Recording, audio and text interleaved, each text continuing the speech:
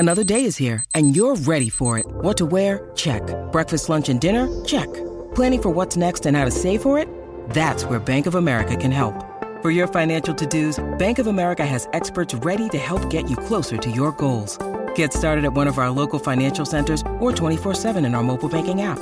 Find a location near you at bankofamerica.com/talktous. What would you like the power to do? Mobile banking requires downloading the app and is only available for select devices. Message and data rates may apply. Bank of America N.A., member FDIC. When you need mealtime inspiration, it's worth shopping Kroger, where you'll find over 30,000 mouth-watering choices that excite your inner foodie. And no matter what tasty choice you make, you'll enjoy our everyday low prices, plus extra ways to save, like digital coupons worth over $600 each week. You can also save up to $1 off per gallon at the pump with fuel points. More savings and more inspiring flavors make shopping Kroger worth it every time. Kroger, fresh for everyone. Fuel restrictions apply. Hi, this is Teresa Kariakis, coming to you from the Pantheon Podcast Network.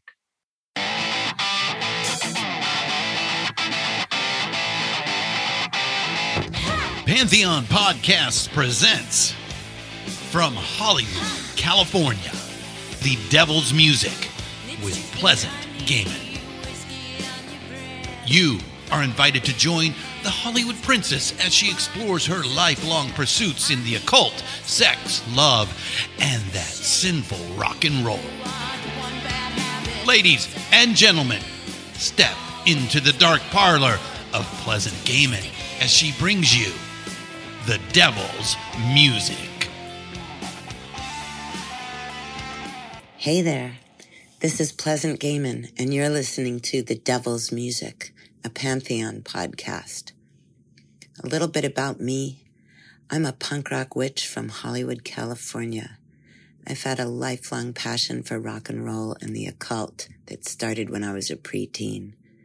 In the 70s, I was one of the first punks in LA, and as a teenager, I worked at the Whiskey A Go-Go, started producing shows, and made a Xerox fanzine called Lobotomy, which led me to write for every major rock publication you could think of. In the 80s and the 90s, I fronted 3 bands. I'm a best-selling author with 8 books out and more on the way. For the past 30 years, I've toured around the globe to teach and perform dance. You might have also seen me acting or dancing in music videos, feature films, and documentaries. Look for me in the new Go-Go's documentary. To find out more about me or to book a tarot reading, go to my website, pleasantgehman.com. I'm really excited to be part of the Pantheon Podcasts network of rock and roll shows. Everyone here at Pantheon tells stories about the music we just adore so much, each and every one with a different twist. Find them all wherever you listen to podcasts, at Apple, Spotify, iHeartRadio, Stitcher, Pandora, anywhere you get your favorite podcast fix. And head on over to pantheonpodcast.com to share a show with a friend. Or be damned to purgatory forever. Navidad, Navidad, Navidad. Well, it's Christmas time, pretty baby, but there's no snow on the ground. Navidad, Navidad. Well, it's Christmas time, pretty baby, but there's no snow on the ground. Navidad, Navidad. You've been a real bad little girl now. Santa Claus is sometimes brown. Hi, everybody. Today, my esteemed guest is the incredible rock and roll superhero, Elvis, the Mexican Elvis, also known as Robert Lopez. He's a rock star, a punk icon, a cultural phenomenon, all rolled into one. He's also a lifelong buddy of mine. Please welcome the fabulous Elvis. He's doing a slow clap for himself. Do you do that alone in hotel rooms when you're... Yeah. I just put on the tape and say, I'm coming into the room. Hello. I was gonna say fabuloso in the in the intro, and then I realized it's a detergent, isn't it? A disinfectant. Yeah, So I it have to is. stop It is. myself at the last moment. So the first night that I ever met you was a night that lives on in infamy in punk rock. It was at the Orpheum Theater at a gig that Peter Case and the Nerves had organized, and it was the Weirdos, the Nerves, and you guys, the Zeros from San Diego. And the Germs. It was the Germs performance. Oh, I know that because I got them on that show. Yes. From when you guys weren't at Bomb Records when the Damned didn't in-store that afternoon, but like everyone that lived up here was. It was like a mass migration to the valley, and so I went up to the Weirdos, who I'd never seen or met before. This was like when none of us really knew who they were, but they looked so astounding. We were all like, we forgot about the Damned for a minute, and we were standing there with our mouths open, just beholding their amazingness.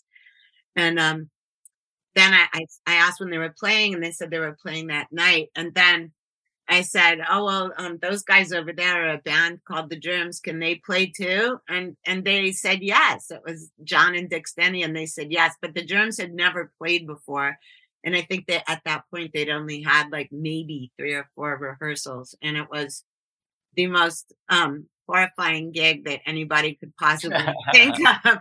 So before I talk about like my impression of you guys at the show, do you remember like the Germs' set? Did you see it, or were you like? Oh yeah, no, of course, no. I was impressed. I liked it because I remember that he came out with the peanut butter. I go, oh, that's Iggy and the destruction of everything. This is like performance arts. And I was 16 years old from San Diego, and that was our first show in LA, and I was just happy to be there. But seeing the Germs, I go, oh, this is what we start with? Okay, now we're home free because it's a free-for-all, and that made me happy, and I understood their references and the total falling apart live on stage. I go, oh, good. This is what we're in for. And I was happy. Made me happy. Yeah, and then do you remember that the Damned were there with the Screamers? Yes. Yes. And they were all sitting. I don't remember the Screamers being there because they were the ones that brought the Damned. Yeah. To make them clear. Yeah. But I do remember being super impressed with the Weirdos because for a 16-year-old kid in 1977 to see that was pretty impressive. Yeah, they were unbelievable. And I mean, for anybody that doesn't entirely know about the Weirdos, they were wearing like women's pink or checkered 1960s like raincoats, and they had all this like crazy just garbage and detritus, but stencil paint and beer can flop, those things that hold the plastic, and it was just great. Yeah, they were amazing, and they sounded amazing. They were like the sound. Huh? Yes, no, it was very great. Yeah, it was very impressive. Yeah, they blew everybody's minds. That whole show was like pretty mind blowing. You know, when I saw you guys, I was young. I was a teenager. You know, I was 17, but you guys looked so young to me. Like I thought at first that you guys were all like 13 or 12 or 13 or 14. You know, I didn't know that you were just a year younger than me. You guys were like so cute and fresh faced, like compared to like, you know, what was going on in LA. And plus there was a lot of older people in LA. Like, I mean, some of the people were like, I'm saying this in huge air quotes that no one who's listening can see. But which is funny because, if we were 17, a 21-year-old was a good old. Yeah. And so that was neat because we were real teenagers, although we were just happy to be there. So we weren't dissing anybody, but like that's a chunk. I mean, we were teenagers playing teenage music. Yeah. I still have songs of yours all the time stuck in my head, like Zero songs. Like before I even realized that you were coming to LA recently, I was driving down Hollywood Boulevard screaming beep, beep, beep so hard. Yeah. No, that was a great night because I met Alice that night also, who've been lifelong friends since, and we got signed to Bump Records that night. He offered us a record thing. So to be 16-year-olds, play your first show, get offered to be on Bump Records, which we already knew about. So driving home to be in school the next day, we were just like, wow, this really happened. We played, people liked us because we had no friends in San Diego, especially there was no punk rock. But to people be peers with us, seeing a wonderful band and seeing there's a real scene of people here and get signed at 16-year-olds was a wonderful night. Yeah, that's unbelievable. I mean, it's also kind of unbelievable that that how much Bomb had to do with that whole day because they were hosting the Damned. Yes, and then they had Greg Shaw, the guy that ran yes. Greg and Susie. They went out a lot, but like I don't think any of us even connected the fact that they might come to that gig because like they were at places like the Whiskey and the Starwood or the Cabaret, like established clubs, and that the Orpheum was just a one night like illegal thing in a black box theater. So that's amazing. I didn't realize that was the night that you got signed. But Fast Freddy was there, Alice was there. It was everyone who would become the scene later. Yeah. Was there. So it was such a wonderful day that I just thought, oh, everyone here knows each other and we're the new kids. But I think people were just introducing themselves that night also. Yeah, I still can't figure out, I say this on every podcast almost, I still can't figure out how we all knew about things like events, you know what I mean? Yeah, no. Like without social media and stuff. But even before social media, I couldn't figure out how we would all like just know to be at a certain place. Because obviously people called each other on landlines, but I mean, there would just be people from all areas of LA, and LA is huge. Or other places like the wonder of band posters is just like, I mean, we weren't putting them up because we didn't live in that town, so we couldn't do it. But the whole random idea is like if you put a poster with a car crash on it and write Avengers. Yeah. I'm gonna attract that kind of person, and whatever punk nihilist. Oh, a picture of a car crash. That sounds interesting. I want to go to that show. Yeah, anything like that. Yeah, here's a picture of an electric chair by Warhol. Oh, that sounds like my kind of people. And a band called the Nuns. Yeah, and the flyers pass. It's such a random SOS in a bottle, putting a poster up on Santa Monica Boulevard and hoping someone will see it.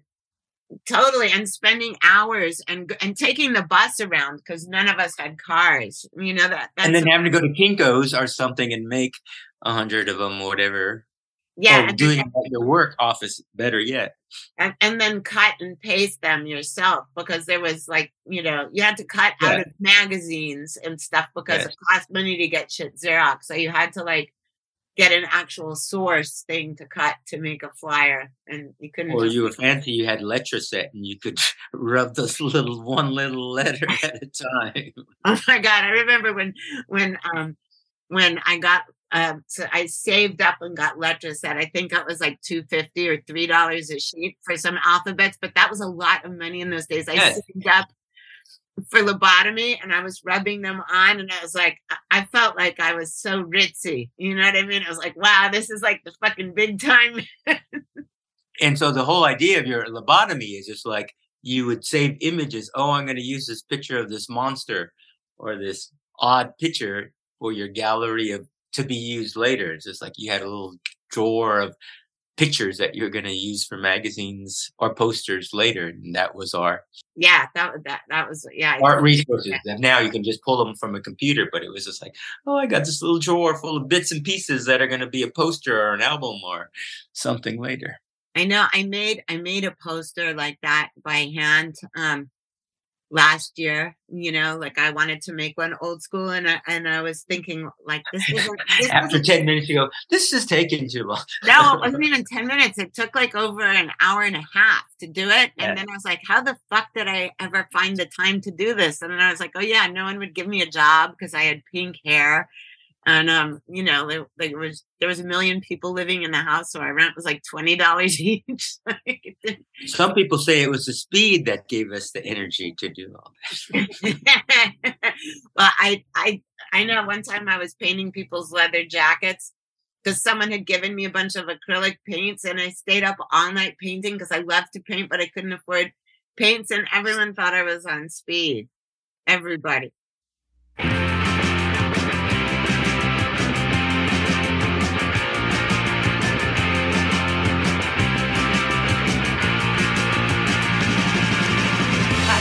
From the pussy man, he didn't stand a chance. You kinda like it out of the bed. You see you want romance. You say you love me, well I just don't care. You see me smiling with the yank in your hair. I got this feeling. Let's go back to you. When did you guys how long before that Orpheum show had the Zeros formed? We were a band called the Main Street Brats before, so maybe 6 months earlier, and we had played a quinceañera in Rosarita, and that was good. And we had played across the street from our high school at an after-school thing, and that might have been it. And then we switched to be called the Zeros, and who was our friend Jackie Ramirez, who was a friend of Audrey, who was part of the Backdoor Man writers. Yeah. Audrey, she was dating Fast Freddy, and Audrey gave Freddie a cassette of us rehearsing, and he goes, yeah, we want him to play at our, and that was it for us. So that was literally perhaps our second show. Wow. And yes. Yeah, you guys were just great. So when about did you think of Elvez, or did it just come to you? I know that was a lot later, but yeah, a lot later. It was from the years at La Luz de Jesus for the soap plant, all that stuff. And I had curated a show on Elvis, and I had a bunch of folk artists like Reverend Howard Finster and John Bach. And every day we had independent films on Elvis, and it was just every day was Elvis stuff. And I go, I'm going to either hate Elvis at the end of this month or become a crazy fan. And I was a fan already, but I remember Presleyland right across from me. I remember in 1977 yelling, "No Elvis, Beatles, other Rolling Stones." Wait, I'm gonna explain that to people. Presleyland was on Santa Monica Boulevard. And it was it was like a homemade Elvis museum, right? Yeah, it was a woman named Dora, and she worked at Lucy's El Adobe, which was right across from Paramount. Yeah. And she was just a big Elvis fan, and so she made a homemade tribute to him. And she had a Cadillac, Eldorado. So that was her stretch of Elvis had given her that Cadillac, and she was saying, although Elvis is dead, we are actually married and we'll be together in rock and roll heaven.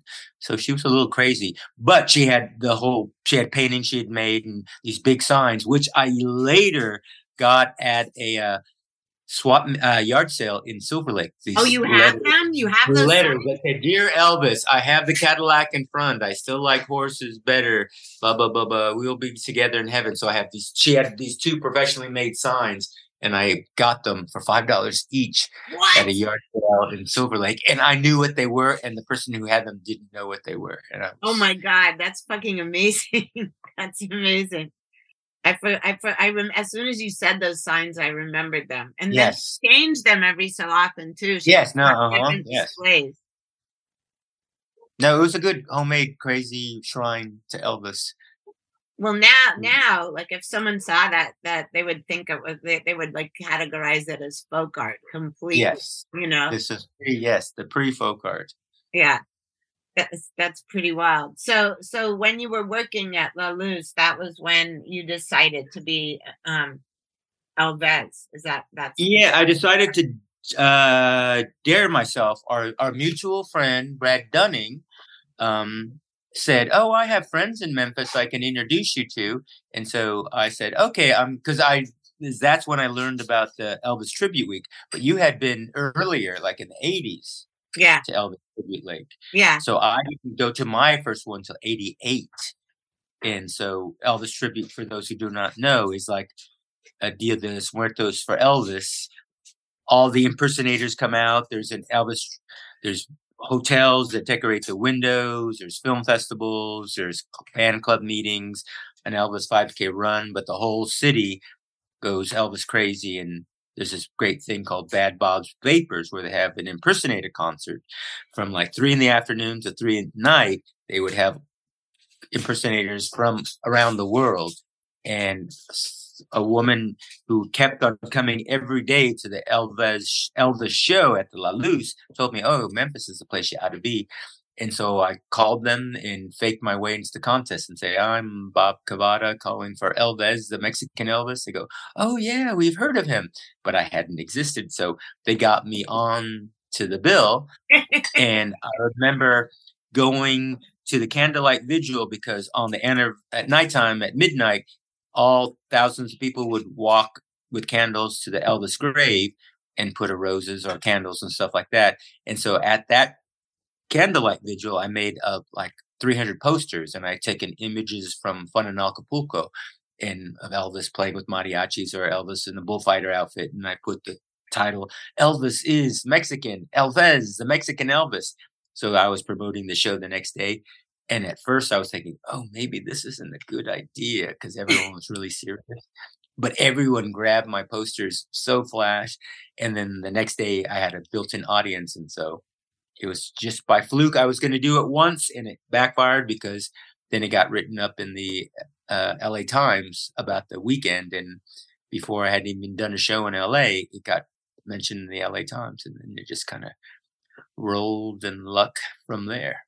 And that is so awesome. I didn't know all of that. Wow, that's so great. I used to pretend to be like my band's booking agent and or manager and stuff too. That's the best way. It's just like you pretend, and now everyone knows. I think my sister used to get us into shows in the early 70s, like the Kings and Mark Bolan, and you just pretend you have a press pass or call. I'm from this paper. Yeah. And now it's so much different. It's like in those days you could fake your way into things. I know, you totally could. It still works for hotels though sometimes. If you call ahead and say like, Mr. Vez would like, Mr. Vez like can't be near a room with children or something, you know what I mean? And then if you just like call up a hotel and act like you're somebody's like manager, then they always like wind up putting like flowers and like fruit bowls and Yeah. wouldn't normally be there. Except My trick is now always- everyone that's listening is going to start trying that. Yes. Yeah. Uh-huh. When was the year that I went to Memphis with you? You went to 1980. No, Which when is when I great. went with you. Oh, that one. That was 81, 89. That was with Abby Maybe 90 or Travis. 91. Yeah, Yeah, with Abby Travis. and she was 90, 91. maybe 91 or 92. That was for the gospel show. So maybe Yeah. 92. But yeah, I had 4 Elvets, and that was an odd show. And we played at the Overton Shell, which was one of Elvis's first. It's like a miniature Hollywood Bowl, only at a park in Memphis, where Elvis did one of his early shows before he was signed. And so was who were the Elvets that were with you that time? Was Abby Travis an Elvet? Abby was one of them. There was a brand new girl. She was Vietnamese, and I can't remember her name, but I remember her eating fried chicken skin with those little butter tubs. and we went to some southern soul food restaurant, and she would eat the chicken skin with butter. And there was a vet named Chrissy. That was an odd pairing, and another one I can't remember her name. There was been so many Elvets. Because they were just That was picking up Elvets. Yes, yes. And then I was belly dancing while you to Little Egypt, right? While you got Yes, that was yes. My favorite part about that trip was anytime I went into a ladies' room in any part of Memphis, which was all Elvisville, there'd always be like these really old ladies in there, like older than I am now, gossiping about Elvis. Yeah.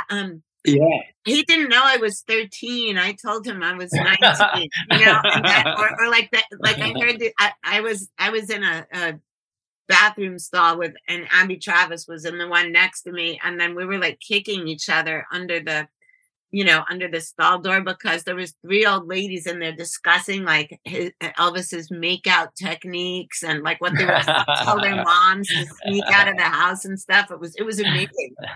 Like if I would have had a smartphone with a voice memo, I would have just taped the entire conversation. It was fucking amazing. Yeah, that was so crazy. So have you been back there since at all? I have since that time. I've been back a couple times. I used to go every year at the beginning, but I haven't been since maybe 96. Oh wow, that's a pretty long time. Yeah, a good chunk of time. Yeah. But I still love it. That's where I got my start, and I wouldn't have done it if it wasn't for Brad Dunning introducing me to Belinda Kellogg, who introduced me to all the people who knew Alex Chilton and all those people and the Tab Falco people and bands who just connected me right into all that. Punk rock, Oblivion. Yeah. It was a fast track. Very lucky for me. Yeah, that's really great. All of those people are really good.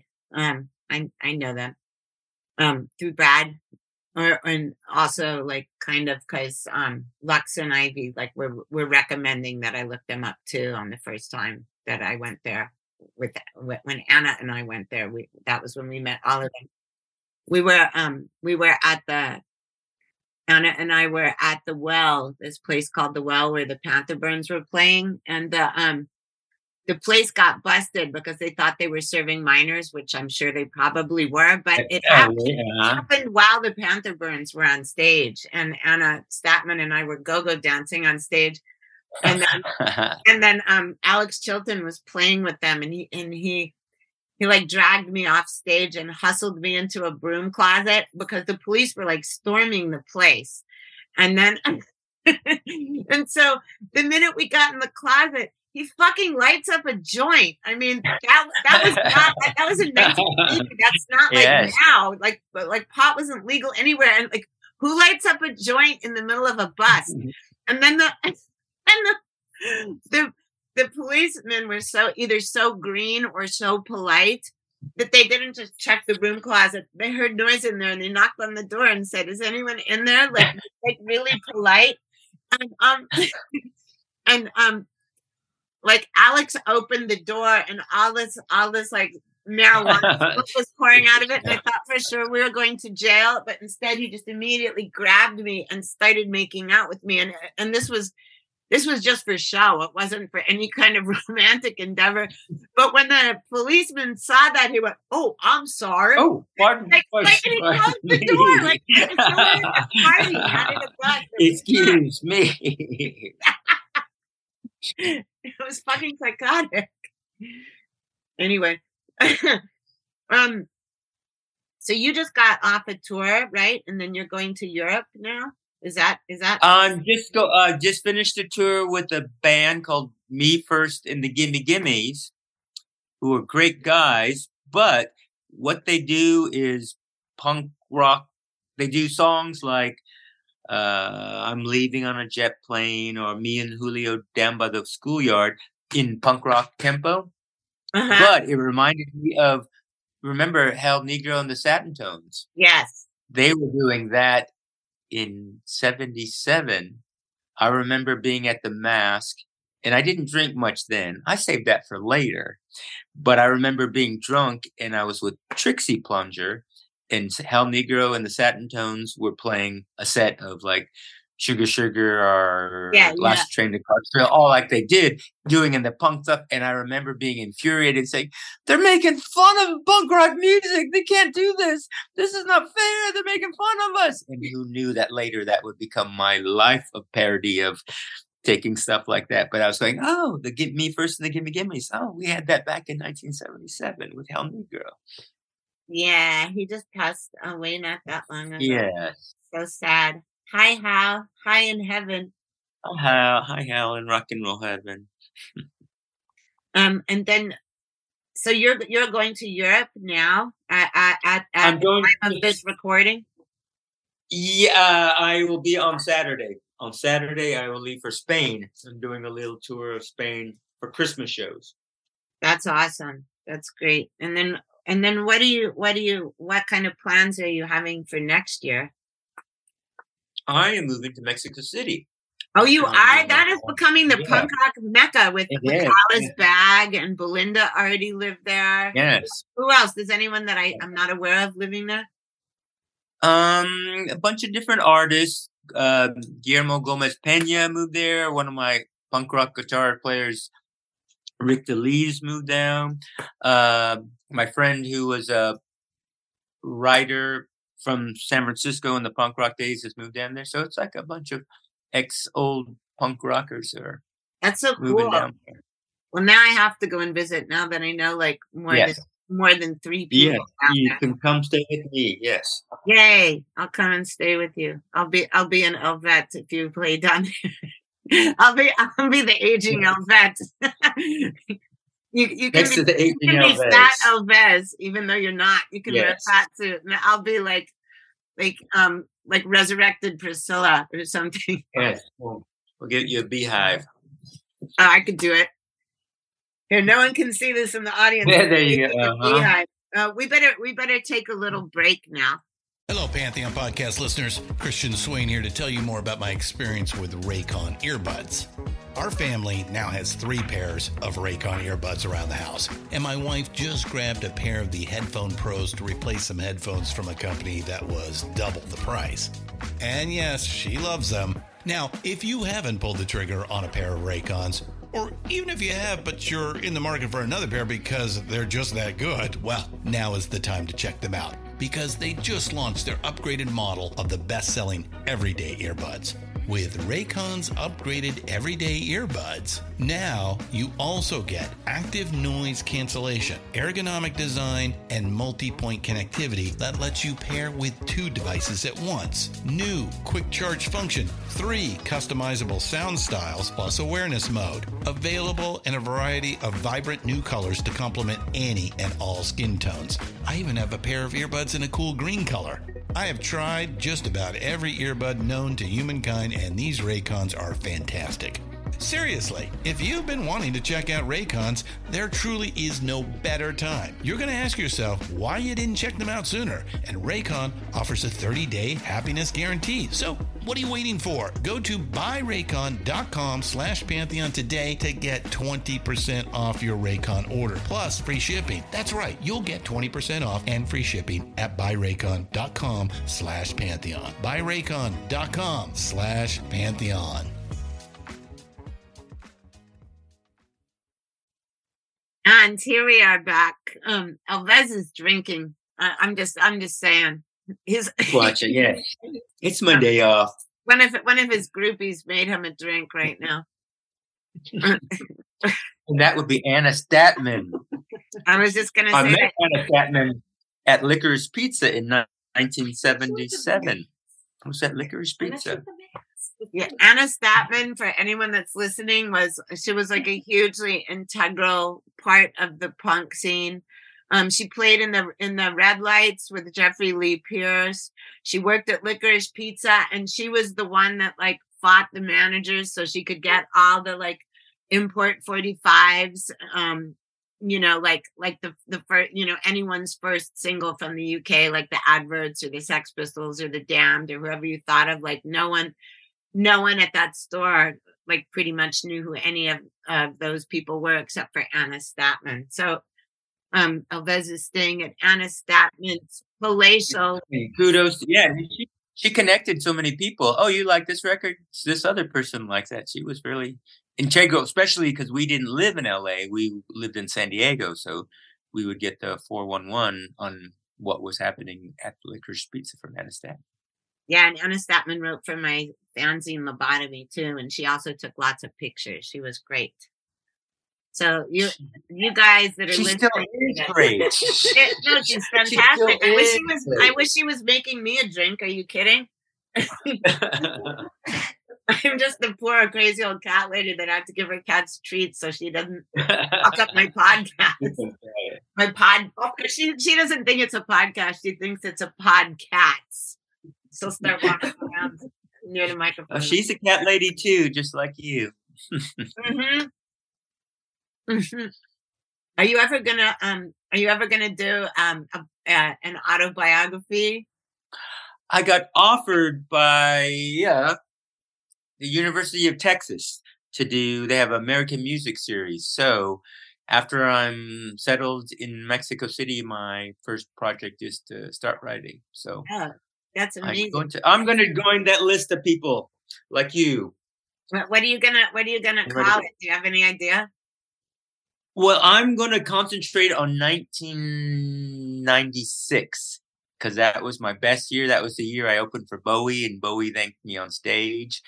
That year I did 6 Elvez tours, but I was also touring with the Zeros, and I was touring with another band called the Trailer Park Casanovas. Oh, so yeah, they were great. That year I would finish with one band and then hop on tour with another band. And that year I was on German TV all the time and doing a lot of MTV stuff. So it was a really crazy year, but it was also the year, my biggest year in Germany. And all the people said, "Oh, you're a rockabilly." And I go, "I'm not rockabilly. I'm Public Enemy glam." And so I did everything that they wanted me. I did everything that I didn't, since they thought I was rockabilly, and go, I'm going to not be rockabilly. I'm going to be glam, revolutionary, Public Enemy. And I changed everything on purpose. And it worked really, it was a really nice year. So that's what I'm going to, 96. When Public Enemy, do you mean like you were doing hip hoppy stuff?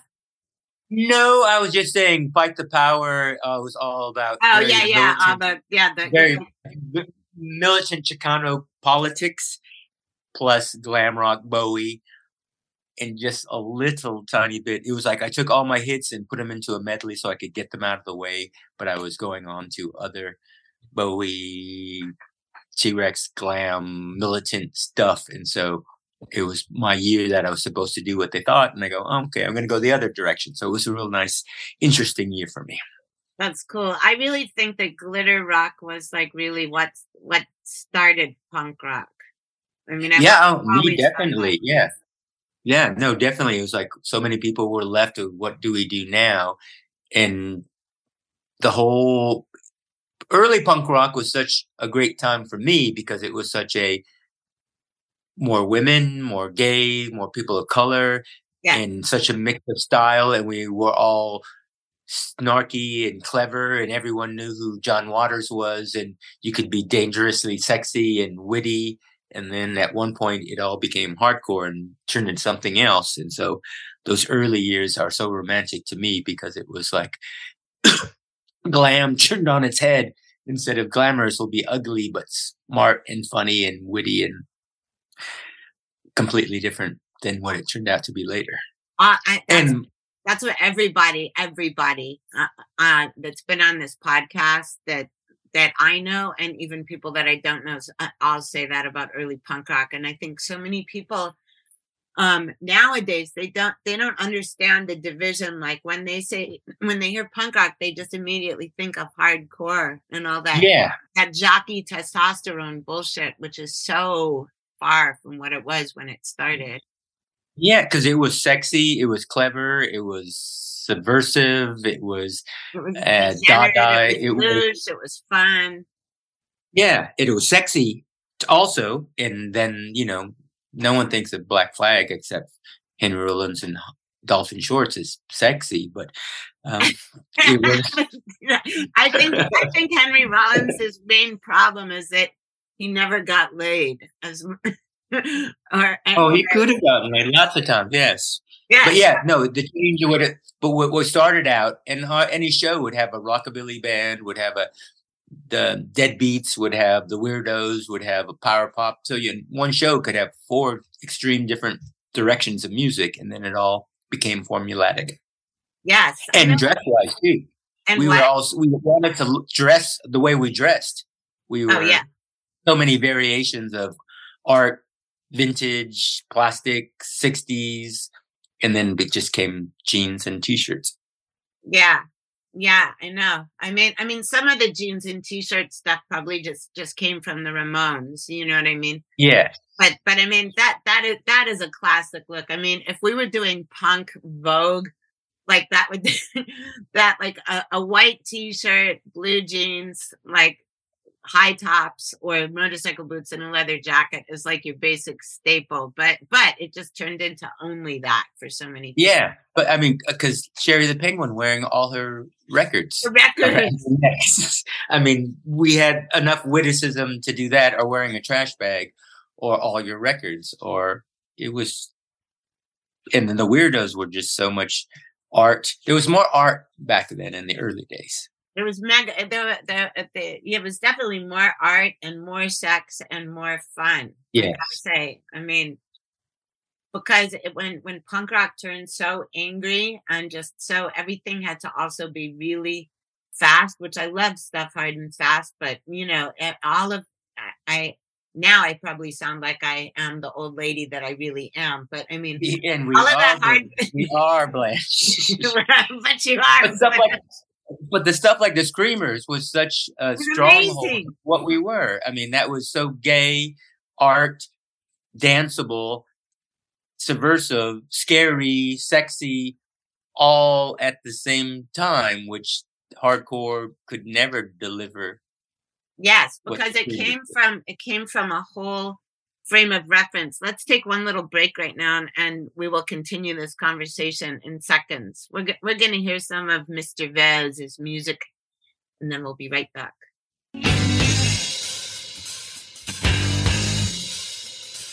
Pues un botanero Para la show, estamos listos. Arriba, arriba, arriba, pero pisos, mis rayos azules. No, Pues haz lo que quieres, no pisos, mis rayos azules. Pues pégame a cachetada, toca my shoes and you'll be sorry. Mess up my hair, all covered with moves. And here we are again, discussing art, and it was like with the Screamers. I mean, all their influences came out, and the Screamers were like such a cerebral band, but also so aware of pop culture and stuff like that. There was a few bands like that, but the Screamers were so unique because they didn't have guitars, and I always feel so bad because people that weren't us in LA, like the handful of people, or like, at the Mental Institute where the Screamers played or anything. I mean, they didn't really leave almost any kind of a recording legacy, and it's so tragic. But at least some of their shows got taped, because that was like absolute surrealism all the time. The way Tomato used to dance. Why don't you describe it to everyone that's listening? Tomato was like a jerky, frenetic dance. But the thing, I think Elvis, I modeled myself after them, because he would turn from serious, scary, threatening to, I'm just a goofy little boy the next moment, or I'm sexy. And then he'd be menacing back and forth to, I'm just a vaudeville guy. And it was like such a turn on performance. He was a mensch of different styles all in one song, becoming threatening, sexy, and I'm just our gang goofy guy. Once you stay at your house, or it was like such a great live performances, and so different because it wasn't guitars. and it was the future doused in the past of, they knew Nina Rota, they knew film noir. It was referencing so many things, and they were older than us. Silent films, all of that. Yeah, and we were like 17, and so they were like 24, which is a good chunk of time. But I think we learned so much from them and how to throw a party. I mean, he was just oh such my a God, yes, man. and how to leave a party. I remember that they used to teach me etiquette. Like I used to practically stalk them. I would go to the Wilton Hilton because I lived, which were such great parties. I mean, I never had to get to a Truman Capote black and white party in the New York in those days, but I go, oh, this is what it was like. Such a mix of all the riffraff, the rich people. It was every Wildman Fisher, fancy movie stars, Angelica Houston, and then your punk rock friends. And it was just like such a great mix of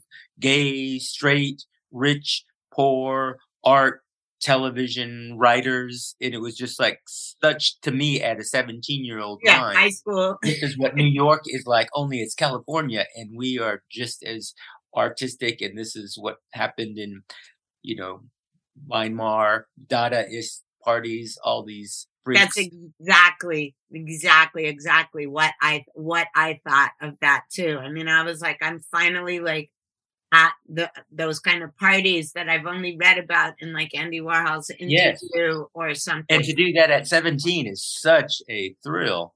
Yeah, they were unbelievable. Which this kind of like just naturally rolled right into what I was gonna ask you about. So for anyone listening, Alves recently did a tribute to the Screamers, playing with the Avengers at an LA club called Zebulon, and the show was so fucking amazing. I mean, the Avengers were just incredible, as always, with the same energy that they had back in the day, and Penelope sounded great and everything was wonderful. But you did like a whole Screamers tribute set. Like, so can you talk about that? Like, I mean, obviously now that we just went on this big roll about them, I know that they meant as much to you as they did to me, but like, how did you even conceive of that? I had done it right before the pandemic, before COVID hit. I had done my first show, and then I got commissioned by the LA County Library to do a storytelling of the Screamers, of how musicians of LA influenced me. And they are, I would say, my biggest influence.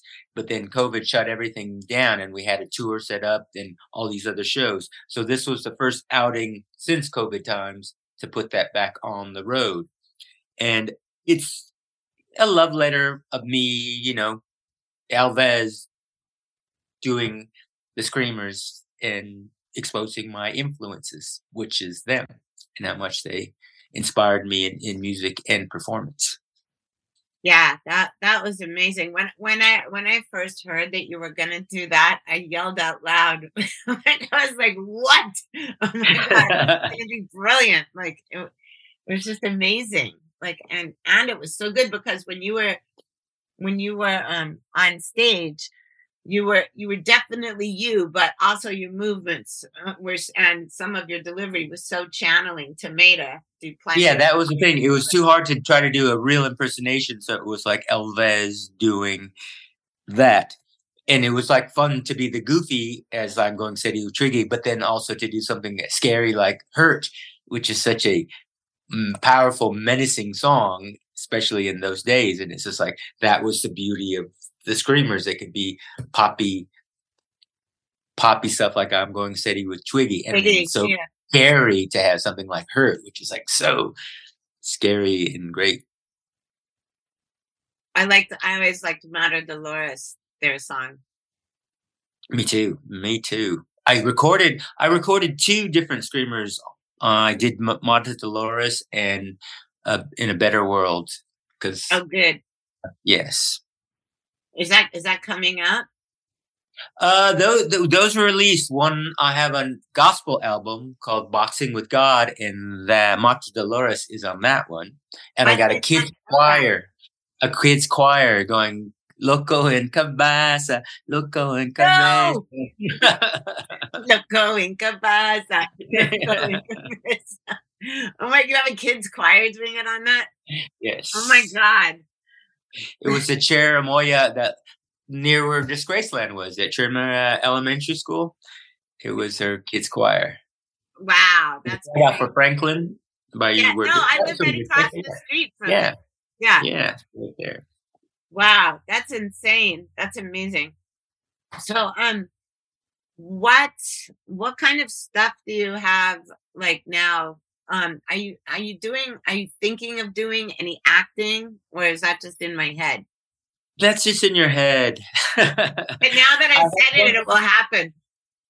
I've done some, but it doesn't appeal to me as much as live performance.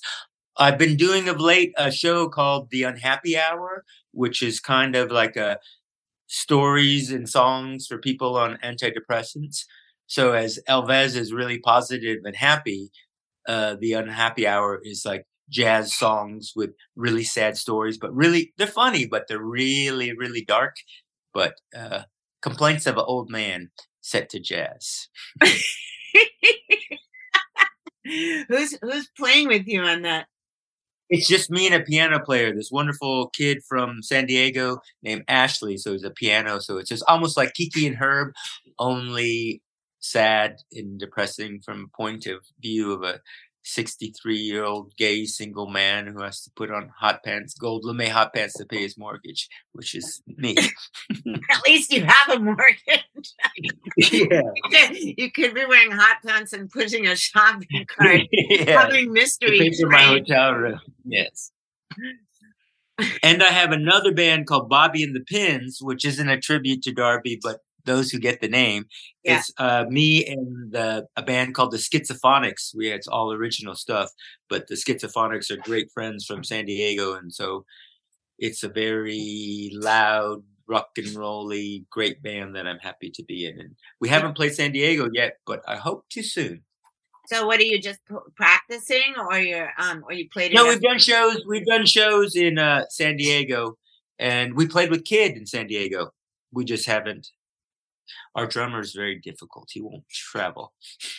Why? He's only been shown in San Diego because he's crazy. Can't you just drug him and bring him along? That's the plan. That's the plan. I'll dress up as a nurse and come down there and do it for you. Yes. Okay. Yes, please. Yes, please. Yes, nurse. You mean? Yes. The Little Richards. And I had a band called the Little Richards that we toured with in Europe and Italy, but it was all a tribute to Little Richard. I used to work at the Hyatt. You remember the Hyatt on Sunset? Yeah, the Riot House, Continental Riot House. I worked there in the early 80s, and I would talk to Little Richard every day because he was living there. Yeah. And he would call me Little Robert. And so I finally did my tribute to him with the band called the Little Richards. So you can look us up on the interwebs. That's a great band too. But yeah, keep him busy. And I have new projects that I'm going to do in Mexico City. When are you moving there? I've already put a bunch of luggage there, and I've been apartment hunting, but this tour came up, so I had to do this. So I have already luggages of clothes in various friends' apartments in Mexico City. In January, I'm taking the whole month apartment hunt. So, wow, Belinda, if you could an extra apartment for me, although our budgets are very different, I'm sure. Yes, I'm sure.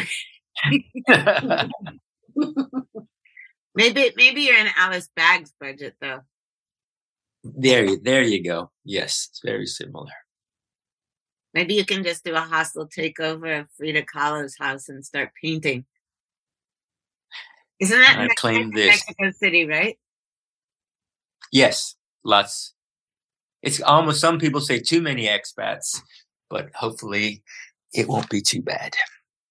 But it's a great city. I used to go there a lot in the early 80s for the soap plant because I used to be their buyer and bring all the Day of the Dead stuff in the early 80s. And so I've known it really well, but in my I hadn't been there in like 35 years because I've been doing Elvez. So now I've done a couple of shows there already. So Elvez has already been doing shows there. That's to Mexico City. To Mexico City. Here, I'll just raise it. Robert's drinking and I'm having water, but we're toasting. Well, is there anything else? We covered it all, I think. What? I think that's it for now. You think that's it? I think that's it for now. Okay. Yeah. All right. Unless you want to interview Anna now. I'm trying to think there's something to add. But just say something, Anna, because we've been gossiping about you on the air. This is Anna Statman, who is a huge part of the LA scene. But are you like waving at my microphone? No one can see you. If people saw what I look like when I record this shit, no one would listen to it. Okay, I've just been listening to you, writing notes. Oh, and like, don't forget to talk about the screamers. Don't forget to talk about no-dos. Oh, no-dos. Wait, you were writing Robert notes and handing it to him? Oh, I thought you were just giving him drinks. Okay, so half of this interview with Elvez was conceived and orchestrated by Anna. You guys, there's a story about Anna Statman in my new book, Rock and Roll Witch. Actually, it's not that. Oh, I'm horrified. Is it really? And Anna doesn't believe there's one in there. Now she's horrified. It's when we went across country on the train, Anna. That was great. Yeah. That was great. Remember we got all those Mad Dog 2020s and from the Cramps garbage. Yeah. Yeah, that's all in the story. So do you remember in New York when you were staying at Bradley Fields? What band was he in then? He was in Teenage Jesus. Look at little Puss in the window trying to get in. Did you see her back there? What? Yeah. Little Puss. Little Puss? Oh, I thought you were talking about my house. Okay, now we sound like crazy cat ladies. Mm-hmm. Look at her. I can't see her. I can only see you. Okay, we're on the air now. We're on the air right now. We're on the air over here. Okay, Robert, you have to come and say one more word to people so they don't think we're insane, because no one's going to edit this shit out. I can guarantee you. Thank you, everybody. This has been Elvez talking with Pleasant. Two old people from the 70s who still love the punk rocks, and we're kids then, and we're working in the future now, and we still dance. Her belly dancing and me doing the splits and headstands on stage. You can still do it. Yeah, you can still do it. Okay, we're splitting the scene and head standing on out of here. So thank you guys for listening. That was Elvez. Is he not the most fabulous or fabuloso person ever? Okay, bye, you guys. Mwah. Mwah. Stay clean. Use Fabuloso. Come visit to me. Come on, come on. A newborn king to see. Come on, come on. The finest gifts we bring. Come on, come on. To lay before the king. Come on, come on. Come on, come on. Come on, come on.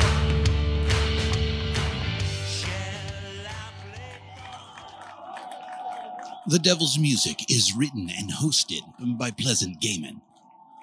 Produced by Aaron Alden. All sound design by Jerry Danielson of Busy Signal Studios. And of course, is part of the Pantheon Podcast Network. Find all of our shows at pantheonpodcasts.com. Our social presence is at Pantheon Podcasts on Facebook and Instagram. Tweet us at Pantheon Pods. All songs can be found wherever you get great music. Please pick up these important and fantastic tracks.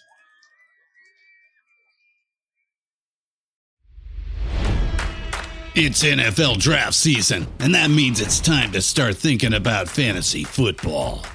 FantasyPoints.com features industry-leading experts and prognosticators using proprietary hand-charted data to help you score more fantasy points. FantasyPoints.com is the place to go for whatever kind of fantasy football you play. Whether you play fantasy football, daily fantasy sports, or do a little bit of everything, Fantasy Points has the meticulously researched content to guide you to victory. And why wait for the fall? Fantasy Points also covers the new spring football league, the UFL. Join the guru, John Hansen, Scott Barrett, Joe Dolan, and other massive names in the fantasy football universe with an exclusive offer. Use code Pantheon for 15% off any Fantasy Points package, including the all-in package, with access to every article, tool, and data nugget that Fantasy Points has to offer. That's FantasyPoints.com and code Pantheon for 15% off at Fantasy Points. FantasyPoints.com, code Pantheon. Score more fantasy points.